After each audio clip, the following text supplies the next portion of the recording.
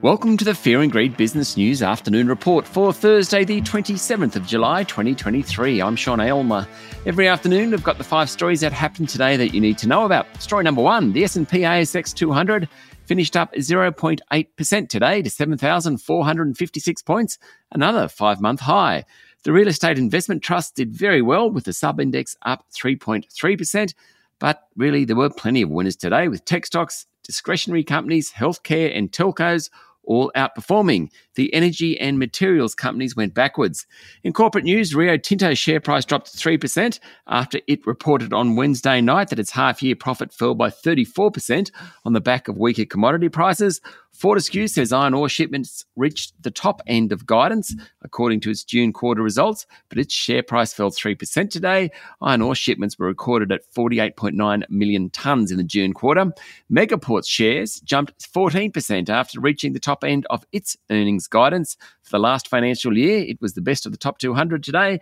And gold miner Regis fell 11%. The worst on the market, after outlining softer cost and production guidance for the 2024 financial year. Story number 2, Macquarie Group provided a June quarter trading update today and warned of weaker trading conditions, sending its share price down more than 4%. There were hiccups all over the place. And remember, Macquarie is a massive global operation with its fingers in many pies. Now, the group's asset management arm was hit by less income from its investments in green energy projects. The commodities and global markets business suffered from less trading across power and gas. That commodities and global markets business is a really big earner. It contributes about 57% of the group's total profit. Macquarie Capital, the investment banking arm, took in fewer fees in the June quarter, although income from credit investments rose. Macquarie's banking arm also suffered. Chief Executive Shemara Wickramanayake said the short-term noise, i.e. what happened during the June quarter, was a result of higher interest rates and a global slowdown, but it won't disrupt the medium-term momentum. Story number 3, energy prices are historically high despite decreasing by nearly 60% since their peak in winter of last year, says the Australian energy market operator. Managing Director Daniel Westerman said a real calming of the Australian energy market had occurred since the war in Ukraine exacerbated the global energy crisis in 2022, primarily because of a decline in coal prices. Along with cheaper coal, an increase in the availability of coal plants when required, and more renewables entering the system, energy prices overall have fallen in Australia, he told ABC's RN Breakfast. Of course, he was talking at the wholesale level. It will still take some time to feed through to retail prices.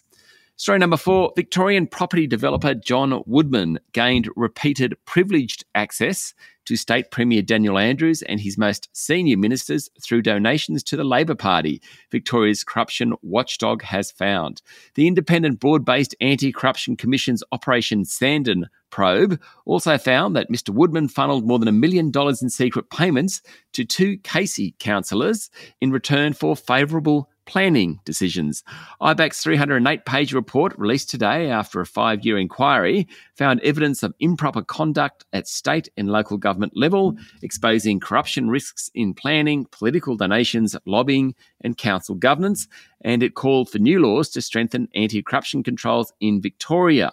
The watchdog has recommended stripping local councils of planning powers as part of a wholesale overhaul of Victoria's system. Now, the Australian is reporting that Daniel Andrews has indicated that will happen. Operation Sandon's final report does not make any adverse findings against the Premier, but it has given a damning assessment of a cash-for-access political culture. And story number 5, the US Federal Reserve overnight decided to lift the benchmark interest rate by 25 basis points, citing still elevated inflation.